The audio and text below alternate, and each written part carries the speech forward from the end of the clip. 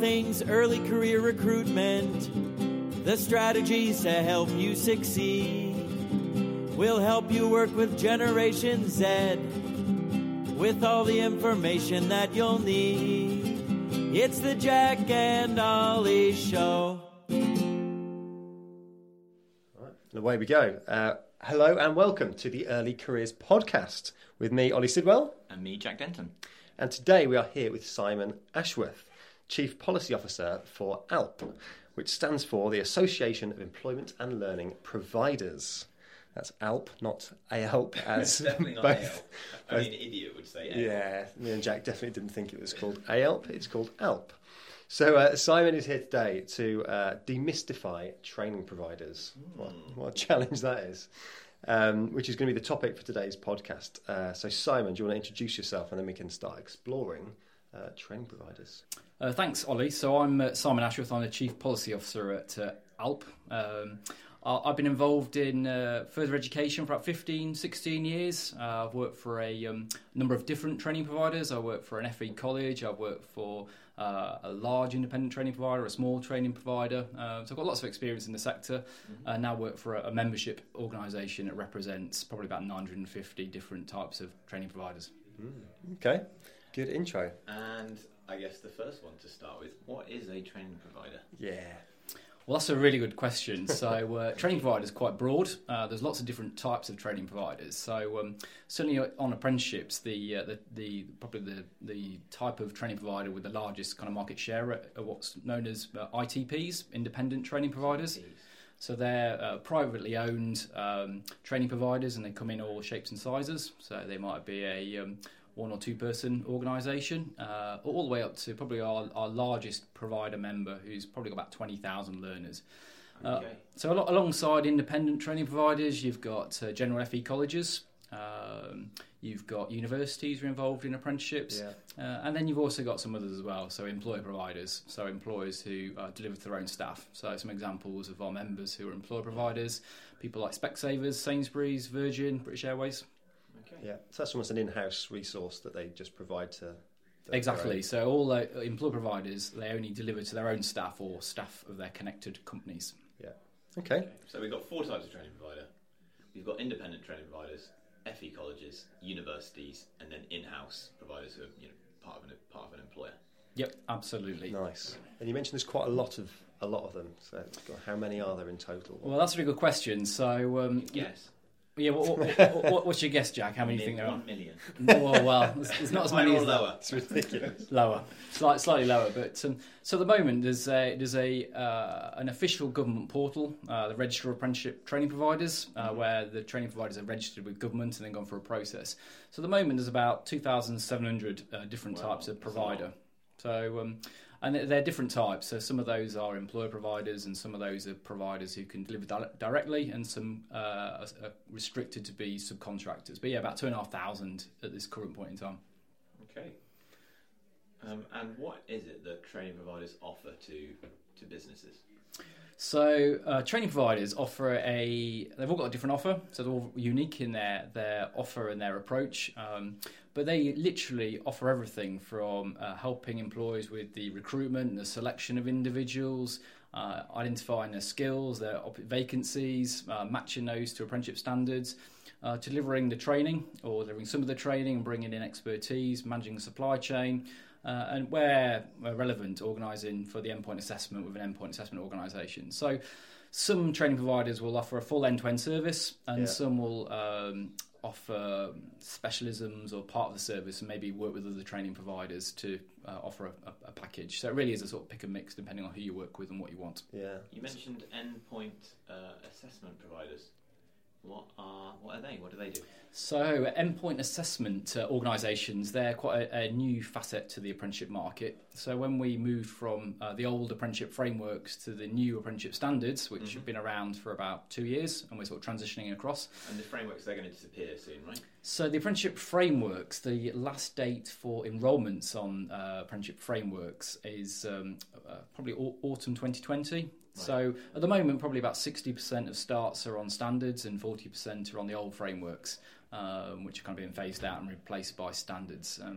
But going back to the original question, the endpoint assessment organisations offer the endpoint assessment test. So each of the new apprenticeship standards have an independent test at the end to basically verify that the apprentice is competent and capable. So that's an external organisation that's separate to the training provider who does that. And that has to be separate. That has to be separate. There's lots of rules and regulations about independence and what that looks like. So there are certain exemptions. But yeah, so I mean, there's some recognised household brands who are certainly within the FE sector who offer endpoint assessment. So people like City and Guilds, Pearson, and then also some very sort of specialist, more niche endpoint assessment organisations as well in some of the new sectors that are out there. Okay. This is a little bit like when you're at school, say. The school is where you go, which is like the employer, and then the curriculum is like the standard or the framework that you follow, and then whoever comes in and sets the exam and marks the exam, that's the endpoint assessor. That's a really good example, and probably the other really good example of this is almost like a driving test. So you do your theory, you do your practical, and then you have to go and take your driving test at the end to basically prove that you're competent. So there's that kind of external rigour that someone is not just self-assessing what they've done. So the old frameworks, it almost was a self-assessment process where the training provider would do the training and assessment and make sure the learner was kind of competent. The whole one of the sort of challenges that came out of the Richard Review, which was why we had the reform of apprenticeships in 2017, was making sure that the standards were more fit for purpose, and there was this sort of external rigour that formed part of endpoint assessment, which is one of the new features of the apprenticeship system that we've got at the moment. So was the biggest difference, when they brought in the standards, was that having employers build the standard? Was that the big difference, or is it something else? So there's been a raft of changes, really. So the kind of refer back to the Doug Richard Review. So Doug Richard, the ex-Dragon out of Dragon's Den, he was asked by government to conduct a review of apprenticeships and the apprenticeship system back probably about 6-7 years ago. And he said that the existing frameworks weren't necessarily fit for purpose in terms of the content. Employers needed more buy-in and more ownership, and also who was going to pay for this. So there's not enough funding to make sure, so getting employers to pay. And then this whole thing around sort of quality and external rigour. So if you kind of unpick those, the apprenticeship standards themselves, one of the kind of ethos that came out of these reforms was by employers for employers. So the apprenticeship standards, as you say, are designed by a group of trailblazer employers in their sector who come together, at least 10 organisations, big and small, who come up with a job role that they then design an apprenticeship standard around. So the apprenticeship standards are a lot more specific to individual job roles rather than sectors. Gotcha. So back in the old days, sort of frameworks, you might be able to do a level 2 in customer service, which you could put into lots of job roles. And now the apprenticeship standards are a lot more specific to individual job roles. So that's got its own sort of challenges and opportunities in terms of the content and technicality, and making sure it's really important. That's one of the key things, is you're putting the right learners on the right apprenticeship so they can improve their competence in all the aspects to pass that standard. Yeah. Sounds good, though. Obviously, the standards have helped bring, I guess, the frameworks up to speed and, I guess, more similar to what's going on in the world because they've been built by a lot of the employers. Is that fair to say, or is that? Yeah, well, definitely. I mean, I think the new apprenticeships have opened up a raft of new vocational areas and levels. So with the new apprenticeship standards, we've got apprenticeships up to level 7 now. So level 6 and 7 degree and degree level, which we never had with frameworks. Frameworks were predominantly at level 2 and level 3, and some highs at 4 and 5. But yeah, certainly the new standards themselves have opened up new sectors, new opportunities. You can now do an apprenticeship as a nurse, as a teacher, a lot more technical areas as well. So yeah, a real sort of change in terms of quite broad frameworks that fit across different job roles to a lot more specific. And the idea is that the apprenticeship standards are transferable. So if you did a level 2 junior estate agent with one of the estate agent businesses and you passed, you could then, the idea is that you could go and do that job role and have all the skills you would need to do that job role for that employer, because it's transferable. Yeah. So I have seen examples where learners might have done a customer service framework for one business that was very much around that business and that sector, and they go to another employer and the employer will say, well, actually they're not kind of competent in the type of areas that we would want, and can we retrain them again, which kind of defeats the object of transferability and progression that apprenticeship's all about. Right. So when people talk about apprenticeship training providers, who pays them? So employers paying them? Do they get the money from government? Do they get the money from somewhere else? How does that work? How does the funding work for apprenticeships? So it's always the million-dollar question, isn't it? Who kind of pays for it? It's quite complicated at the moment because we've got a two-tier system, and it's probably worth unpicking that. So in May 2017, we had the implementation of the apprenticeship levy. Yeah, okay. I think everyone's heard about that, right? That's got big Surely. So very, very sort of high level. That's a tax on employers. Call it a levy, but it's a tax. It's just a kind of posh word for that. So to kind of soften the blow. Sounds good. Yeah. Sounds good. Sounds not as hard as a tax, but Yeah. So in essence, for employers with a pay bill of more than $3 million a year, they pay 0.5% into the apprenticeship levy, and that can only be spent on apprenticeship training. So, in fact, it's only 2% of employers in this country pay the levy. 2%. Just 2%. The larger companies with the Big pay bills. big pay bills, yeah. Now, I think it's interesting that those 2% of employers employ 60% of the workforce. Really? Wow. There we go. There's a fact for today, isn't it? Yeah, it's just days looking at each other trying to work these numbers out. So the largest levy-paying employer is the NHS, and they pay about $200 million a year into the levy. Wow. So that buys you a lot of training. But, Yeah. Yeah. Okay. So you've got the 2% of employers who pay the apprenticeship levy, and they're on one side, and then you've got the 98% of employers who are non-levy paying employers, and there's a different system, and I'll kind of explain that in a moment. So just going back to the levy paying employers, they pay into the pot. They have a digital account, and they can draw on that digital account to spend it with a recognised training provider. And when they spend their levy, they then flip into a co-investment model where they pay 5%, and the government has a very generous 95% top-up. And that's a change that's come into play in April this year. Right. So that's the 2% of employers who pay the levy. The 98% of employers who don't pay the levy, they have to work with a training provider who has a direct government contract for non-levy funding. So there's about 700 of those training providers who've got access to funding. So basically they have an allocation from government, and they're able to draw that down and spend it. So if you're a non-levy paying employer, you still have to pay your 5% co-investment. Yeah. So, and then the government tops up by 95%, which is drawn down by the training provider if they've got spare money available in their allocation.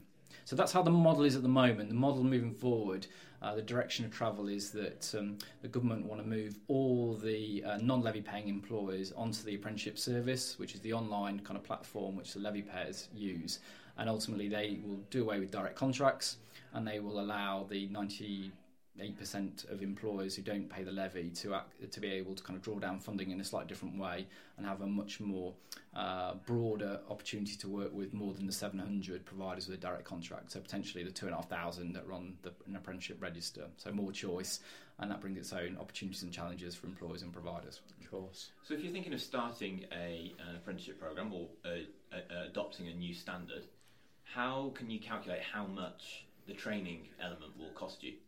So you can obviously work out what your 5% contribution will be, or whatever other amount it would be. So all the existing apprenticeship standards and frameworks are allocated against one of 30 funding bands. Right. Funding bands quite a loose term. They're actually sort of funding limits. Okay. So that's the amount of government subsidy that's available to pay towards the cost. So it's not the cost.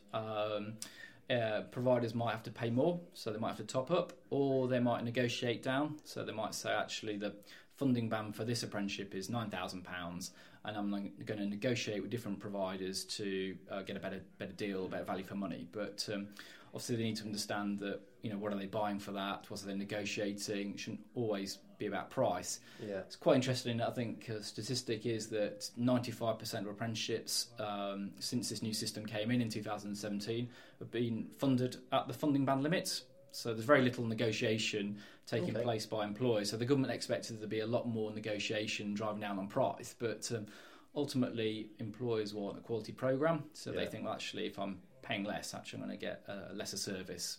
So it's all about negotiation with your provider, and certainly larger employers tend to drive sort of economies of scale, and there's more economies to be had with providers around the model and how they operate. And what do the funding levels, from 1 to 30, what's like the minimum level and what's the maximum? So the minimum funding band is £1,500, up to £1,500, and then the top band, band 30, is up to £27,000. Right, that's like the solicitor apprenticeship, I think, is the top band. Yeah. I don't know many, but I know that one. I mean, it's also important to say that programs like that... I'm the only one I knew then. Yeah, that's good. Yeah. So programs like that, they're typically delivered over a 3-year program. So that £27,000 is obviously split across the duration. It's, and 20% of the funding is held back for completion. So basically how the funding works is that 80% of the negotiated price is paid on monthly on program payments to the training provider, and obviously if the learner stops or drops out, that stops. And then there's 20% held back at the end as a completion payment to incentivise people to complete the aim of the program. I guess that encourages completion, which is obviously the most important thing. How have you found the completion rates? Because I think some providers boast in the 90%, I guess some less so, and I guess it all comes down to the quality of the provision, to how much those learners are enjoying it. I suppose that's part of the assessment and selection process. If you're choosing inappropriate people as well for the standard, you might also do so well. Wouldn't say they're inappropriate. But. Or you choose people that not going to be able to do well at that particular standard, right? Yes, you want to make sure as you recruit them that they're going to be right, which is why I think you mentioned there's so many different training providers offering different niches, maybe different locations. So you want to make sure that bit's right. Yeah, so I mean, success rates are a really interesting one. So the national average, so typically the average learner on an average programme, you're looking at somewhere around sort of 66 out of 100. So 66% of learners complete their apprenticeship. Yeah, I thought it'd be higher than that. It's an interesting one. So get that kind of feedback quite a lot. Yeah. If you think about the average churn in the job market these days, most people probably, maybe my dad, he had a job for life, and he always thinks it's odd when people change jobs every sort of 2-3 years, and that's one of the big challenges with apprenticeships is that, there's a minimum duration that learners have to be on for at least 12 months, and on some of the higher levels and more technical programs, they can be on for 3 or 4 years. So you've got to factor in the dropout rate that people will leave because they're sacked, they change job, they emigrate, they might not necessarily pass. So the success rate is important, but probably not as important as it used to be. So one of the things that Ofsted are doing with their new inspection framework and how they inspect the quality of provision is they're looking less at data and less at success rates and looking more at the quality of the teaching and learning. But yes, definitely, if you're looking to select a training provider, one of the things you should do definitely is look at their success rate and quiz them on that. Like you say, there are some, and it varies by sector. Yeah, so I guess there'll be some roles that you might find more higher dropout rates, are more relevant, or some that are completely less so. Absolutely. You look at it at a sort of sector level. So you mentioned sort of 90%, and some of the success rates in some of the IT digital type apprenticeships where there's good progression, it's a real sort of career path. You can get success rates that high. On the lower end, you get things like health and social care, adult care, quite transient workforce. Success rates are probably lower than 60%. Learners struggle to pass because they have to pass the maths and English, and they struggle with that. So it is very different at different levels. But yeah, you've got to factor in sort of natural churn, which obviously impacts the success rates.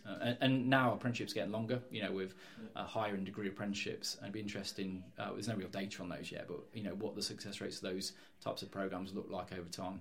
I also just Googled it. Yeah. For a quick comparison compared to university. Dropout rates at university are between 15 and 20%. Okay. So not hugely different. Yeah. So there you go. And again, it's interesting, isn't it? Information. I thought you had more to give on that. That's interesting, isn't it? Because that will vary by institutions. Yeah, some of them were saying it's like over 20%, some of them less than 10%. But definitely success rate and churn and retention is something that if you're looking to work with a provider, whether you're a college or a university or an independent provider, you should ask them. And that information's published, so the government published that, so you can actually go in and corroborate and verify what they're saying. So there's lots of other things out there which you can help you choose the right provider. The government to move more to a TripAdvisor approach, so employers and apprentices are able to comment about their experience, their training providers, what they like, what they don't like. So there's a lot more information now in the public domain as there ever has been around the experiences of training providers, the good, the bad, and the ugly. Yeah, I think when Anne Milton, the skills minister, kind of mentioned that, was it last year?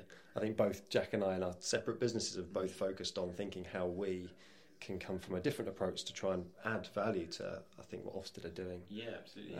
Again, something from my apprenticeship perspective, we're using the reviews we get from young people who are on apprentices to get their feedback around their training providers, and then put that into a training provider table as voted for by them. So that's one thing we're really trying to factor in to make sure we've got a very different perspective, like I say, from those that are on learning. I don't know what, Jack, what's your approach with it? Yeah, similar sort of thing, which is trying to help employers figure out more easily which training providers they should potentially work with, because I think it's difficult for people to work that out. So I think that's one of the things that we're going to be working on. Yeah. Taking into account, what we're doing in our awards, yeah, but then also taking into account what the market wants. So how training providers feel that they should be assessed, and also what employers are looking for, specific things they use to try and make those decisions, so that people can find that together. Yeah. So I think hopefully, across the market, it should become easier over the coming years in order for people to be able to find and choose a provider that works for them. Yeah. Because that's the difficulty. There's just so many providers. I think 2,500 is a lot. There's not usually that much choice for many things where you're trying to choose between, and I think that's where location is really helpful. Like if you're in a certain location, then you are kind of restricted in some areas. Yeah. It's really interesting point, because we used to have quite a restricted market in terms of access to government funding, and back in 2017, the government opened up the market, which is why we've now got sort of 2,700 odd providers on the apprenticeship register. So lots of those new providers that sort of came about following this change in opening the market. Significant number. Right. So there was probably 700-800 with access to funding, and then there was a raft of subcontractors that kind of had access indirectly. But absolutely, as soon as they opened up the market, we saw a big influx of new organisations. Some have been really good, and commercial training businesses who've got into government funding and provide really great service. But unfortunately, there's been quite a raft of new providers who've come in for the wrong reasons, or they might be good at training, but they don't understand Ofsted or the compliance and the funding requirements. So there's lots of kind of accusations flying around the quality of providers, but it's kind of important to say that 80% of private providers inspected by Ofsted, so Ofsted, another really important measure, have been recognised as being good or outstanding. Yeah. And it's, for colleges, is about slightly lower, so it's about 75% of colleges who've been inspected are good or outstanding. So there are lots and lots of good and outstanding providers, but there are lots of new providers who've come into the market, and some have been transformational in terms of how they deliver and what they deliver, and there's some really good ones in London, and then there's been others who didn't realise what the investment, what the commitment is, what an apprenticeship is, and try to rebadge their existing training to get that government subsidy. So it's really important to look at track record, look at some of those externally published reports by Ofsted and others. But I would say that certainly by the end of the year, the apprenticeship register will look quite different. So we're having a bit of a government having a bit of a purge, really. So having opened the doors and allowed lots of providers in, they're now kind of raising the bar and getting providers to reapply to join that register. So I would have thought that by the end of the year, there probably won't be as many providers on there that there are now. But that's the kind of key thing, that if you're going to work with any provider, you need to make sure they're on that register. So the register of apprenticeship training providers, which you can access on gov.uk. If they're not on there, then that's you should rule them out straight away. Yeah, definitely. But you could if you wanted to, or you couldn't. Or you should. I'm not saying you'd want to, but you can't work with anybody who's not on the apprenticeship register. And people will join that all the time, so it's a dynamic register. But what I would say, we're expecting the sort of scope of that register to be scaled down based on what's happening in the marketplace at the moment. But I mean, a couple of other things you mentioned, Ollie, they're really important when talking to providers. Is a lot of providers say that they have a national offer, and they don't. They might be kind of based regionally. So there are government portals where you go on, you can put on who you are, what you offer, and there are some providers who probably exaggerate slightly about what they offer and where they offer it. Okay. And that's all types of providers, not just sort of independent providers. So it's important to do your research, understand exactly what they offer as well. I mean, we've seen in the past where providers will say that they offer types of programs, and then it's a hook for employers. So when an employer phones and say, actually, I want that apprenticeship framework or standard, they'll say, we don't do that, but we do something similar. Yeah. So it's really important to understand. We're now in a market where the employers in the driving seat, they're in control of the funding. They should decide what they want and how they have it. So lots of choice and lots of opportunity. You mentioned earlier, we spoke about earlier about the 4 different types of training provider, but 2 of those are kind of minorities, right? So the in-house ones and universities, as a percentage, probably it's a very small amount of the overall training. So when we look at independent training providers and colleges, are there any differences between those 2? Or if there are, what are the biggest differences between the 2? Well, yeah, I mean, just going back to your point about the 4 different types of providers, there's probably about 100 universities on the register, and obviously they're the only ones who've got degree awarding powers, so certainly level 6 and 7. Employer providers, there's probably about 300-400. So that leaves you with around sort of 300 odd colleges, and then a raft of providers. And there are also charities, some big independent providers who are actually charities as opposed to privately owned businesses. But so it's a really good question because there are other membership bodies who represent those, and for us it's not about colleges are bad and providers are good. The market will decide who's the most responsive. Colleges have a place in the marketplace. They tend to be have a day release model. Very much learners will go in on a Friday and do their training on site in centre. A college supports the local community.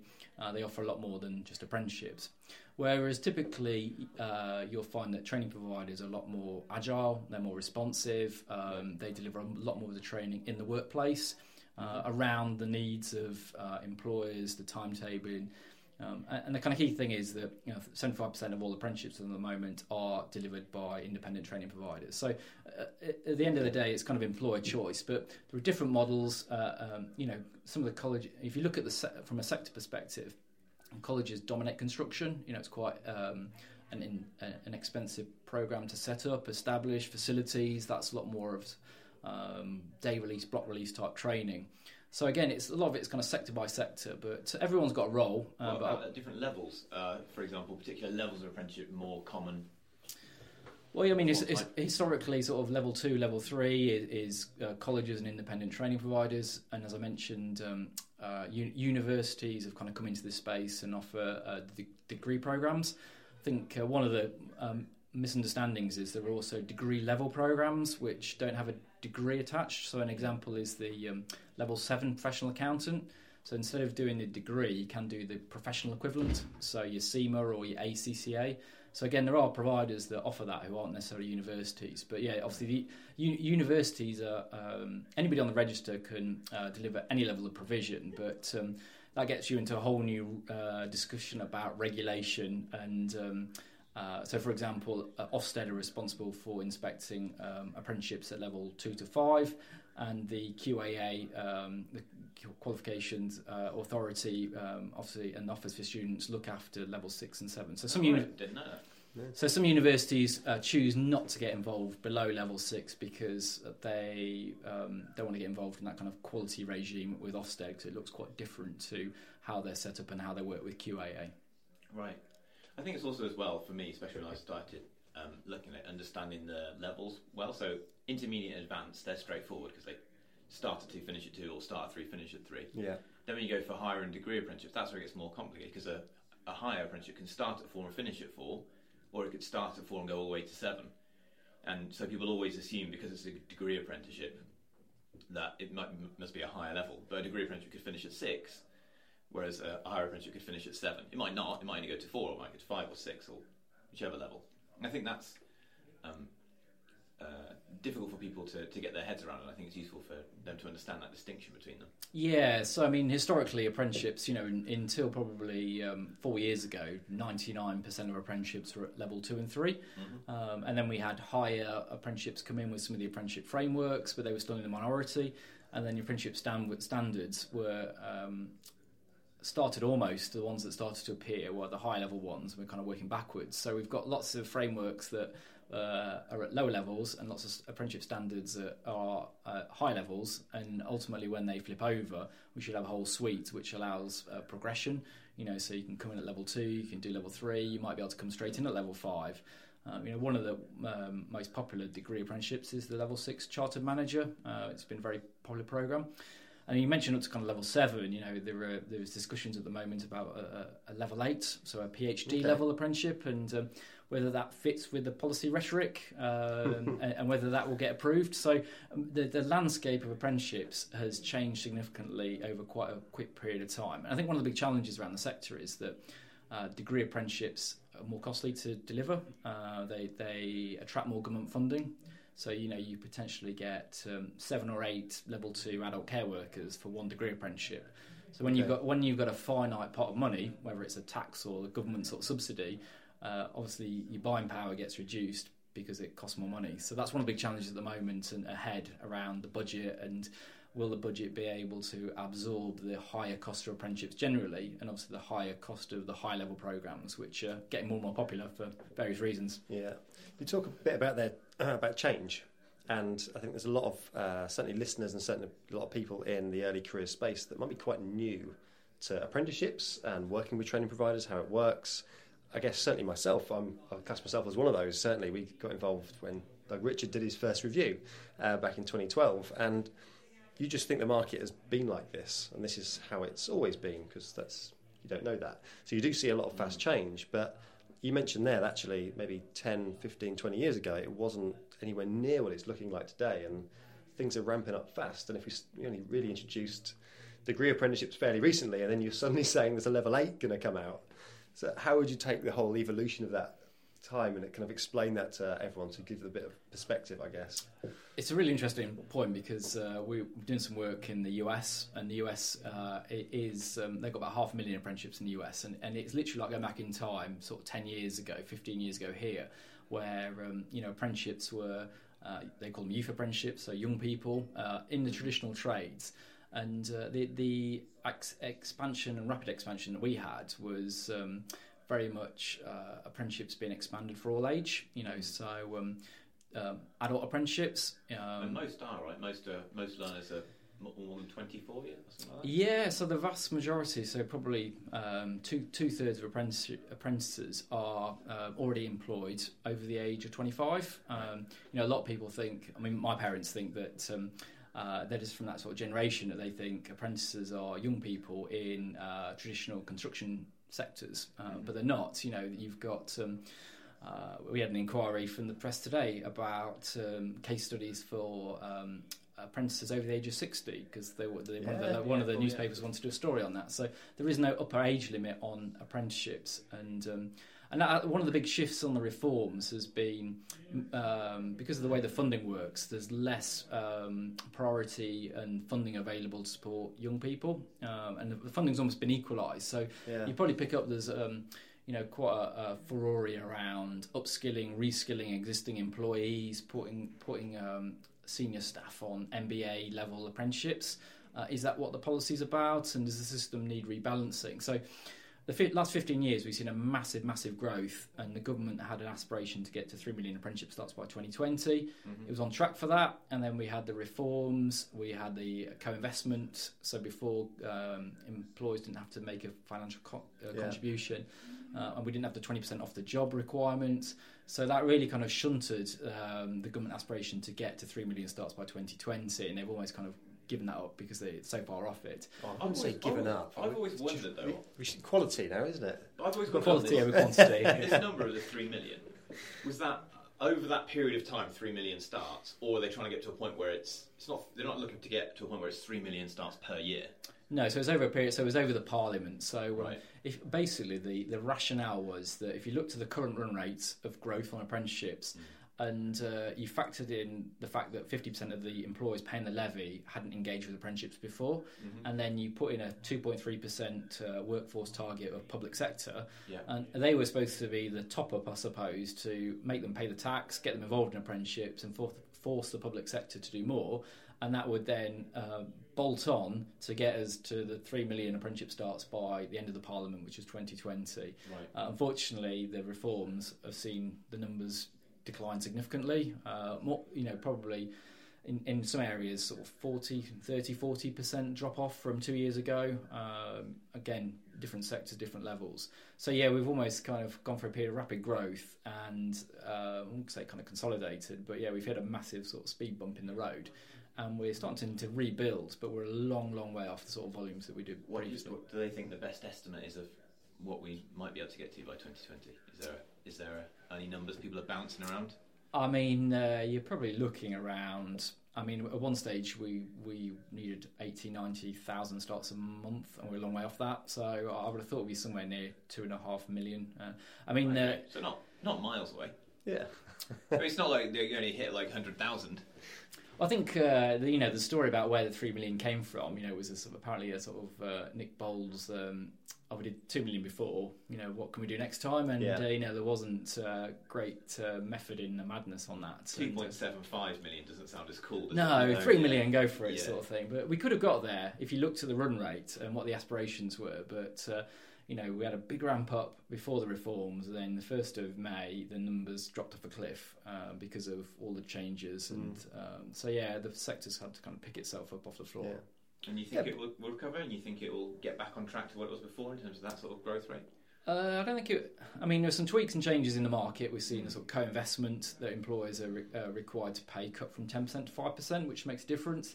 One of the big issues that we hear from employers and providers is the 20% off the job requirement is the biggest barrier, and there needs to be some flexibility within that. So employers are saying, well, we're paying the levy. And then we've got to infill for the minimum of 20% time of when these people are having their off-the-job training. And there's quite a lot of misunderstanding about off-the-job and what that means. So off-the-job doesn't necessarily mean away from the workplace.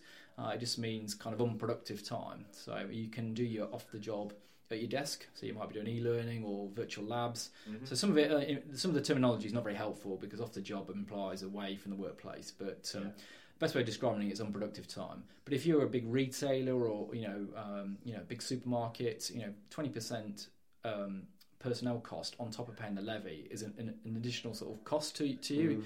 And that's why a lot of employers say, well, sorry, I'm just going to write off the levy because I'll be paying twice if I have to make that commitment to give people time away from their day job and have to infill in those jobs in hospitality, retail, service sector, where we've seen the biggest decline, health and social care. Right. Okay. So we spoke a bit about the history there, and we've kind of gone back and shown what it was like. And you said there's been, I think your word was a speed bump in terms of how we're progressing. Trapdoor, I think, was maybe. Where do you see this going then? What are we going to be talking about in, say, 5-10 years? What's the landscape going to look like? What can, I guess, the listeners do to prepare themselves and think about this? So, the FE system historically had very little change. It was kind of very evolutionary, and the reforms was the biggest change ever. The product, the price, the apprenticeship standards, endpoint assessment, employers having to pay. So massive change, and there's still significant change on the horizon. Evolution. One of the biggest challenges, I suppose, for the sector is funding and funding in the system, and that will drive what gets paid for, what gets a government subsidy. So it's in a kind of public domain that the Public Accounts Committee and the National Audit Office identified that there'd be a £500 million overspend at the current run rate by 2021. That is quite a lot. It's quite strange, actually. The year just finished. The government has just given 300 million back to the Treasury of underspend. So we're flipping as the numbers start to build up, and the higher funded programs come through. They obviously cost more. Yeah. So unless the FE system gets more money into the system through the spending review, and there's lots of different ways they could do that. They could increase the scope of the levy. They could bring more employees into scope of the levy. That's unlikely the current climate with Brexit, tax on business, tax on jobs. So if there is no new money into the system, we then probably head down a model of rationing. What will government give a subsidy to? and what won't it? Will they stop funding degree or degree level apprenticeships? Will they prioritise certain types of provision? Will they prioritise certain learners, a certain age, or certain demographics? Maybe industries, STEM. It's like, like STEM, they always talk about STEM. Yeah, so they've always talked about sort of young people, guarantee groups, STEM priority. The minister has been quite outspoken that she's not a big fan of some of these programmes where nothing against the rules, but some of the MPs have been saying you've got members of staff on six-figure salaries doing a funded MBA. Is that what the apprenticeship reforms are about? I thought it was about the 40% of young people who leave school without a GCSE Maths and English, and they need to a level 2 apprenticeship is a good starting point for a career in social mobility. So unless there's any new money that comes into the system, there's lots of different levers the government might pull on, which impacts employers. What they fund, who they fund, the percentage that they subsidise or not. So all those kind of levers are quite easy to kind of pull to kind of change the buying habits and buying patterns of employers, and that could be loads of different things. So it could be something as straightforward as saying we see all apprenticeships as a priority. The minister is ex health service, so she doesn't want to pull the rug out for things like degree apprenticeships for nurses and teachers, big priority areas, need more people in there. Yeah, which I think we'd all probably agree with. We all agree with. But so there are other approaches. They might say, well, actually, we want to stop sort of people on big salaries doing an apprenticeship or having a subsidy. So actually, should there be a wage threshold? And so actually, if you're earning over a certain amount, you won't get that subsidy. Or will they say that if you're doing a management programme, the government will pay 50% instead of 95%? So it's important for employers to understand that the current market, the current conditions, the current rules is always subject to change and flex. Yeah. And that's why employers, I always feel sorry for employers because they've got a business to run, haven't they? And that's where their sort of trusted provider is really key, because their trusted provider should be saying, these are the changes. A lot of these government changes don't come in straight away. They'll say, right, these changes will be coming in from the next academic year or the next financial year, so let's help you create a plan. Let's think about how that might change, what you might need to prioritise. Young people and priority sectors is never going to go away. So sort of 16 to 24-year-olds, big government priority. STEM is another big priority, but will the government keep funding professional accountants, senior managers to do apprenticeship programmes where there's been massive ramp up? I would think there'd be quite a lot of change in those areas, but I haven't got a stick ball. If there is a change and you happen to have a bunch of learners on a standard, they wouldn't just cut that, would they? They'd let the person finish that. Yeah, absolutely. So there's no worry there that God, we've got 100 people on this standard. They might change the funding halfway through a 4-year programme.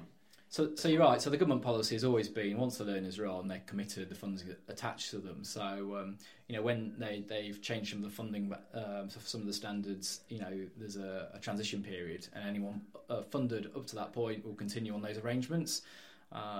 Whereas obviously new starts from the 1st of August, the 1st of January, whatever that date might be, these rules in terms of eligibility, funding commitment, all come into play. So it's the government don't kind of flick a switch and it all changes. There is usually a sort of consultation and obviously a build up to a significant change like this.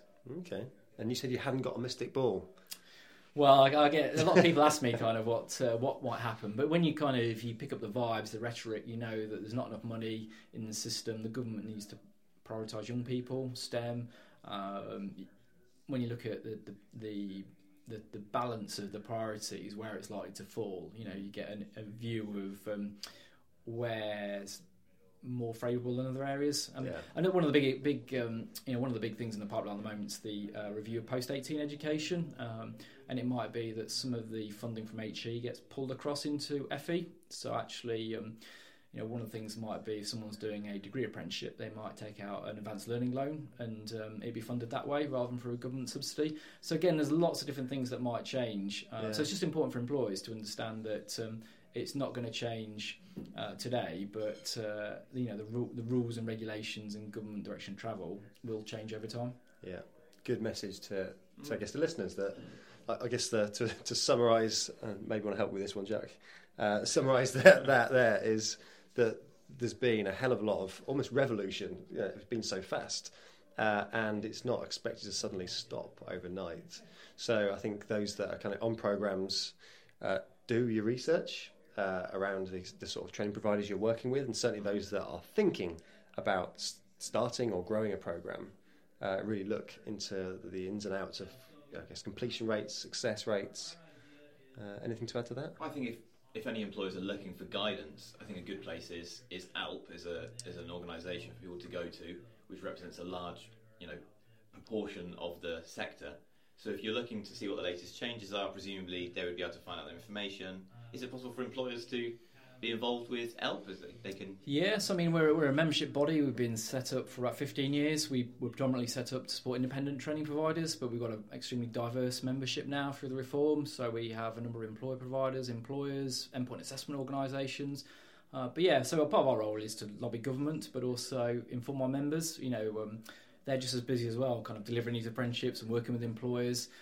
So absolutely, one of the big challenges is lots of information comes out of government, but how do you assimilate that and actually give some really sort of sharp, important messages about there's going to be a change here in policy and what do you need to do to evolve your business? And sometimes employers and providers get caught out, which is obviously not great for everyone when something like that happens. Okay. Yeah. The final question, I think, is: are there any questions that we haven't asked you yet that we should have asked you? Again, another really good question, isn't it? We've covered a real breadth of sort of topics today. I think only really to say, apprenticeship's a fantastic opportunity for all ages. Like I say, I think moving forward there'll be much more focus on young people and priority sectors. But they are life-changing opportunities, and they're for learners of all ages, all opportunities. You can now come in at level 2, work your way up, do a degree apprenticeship.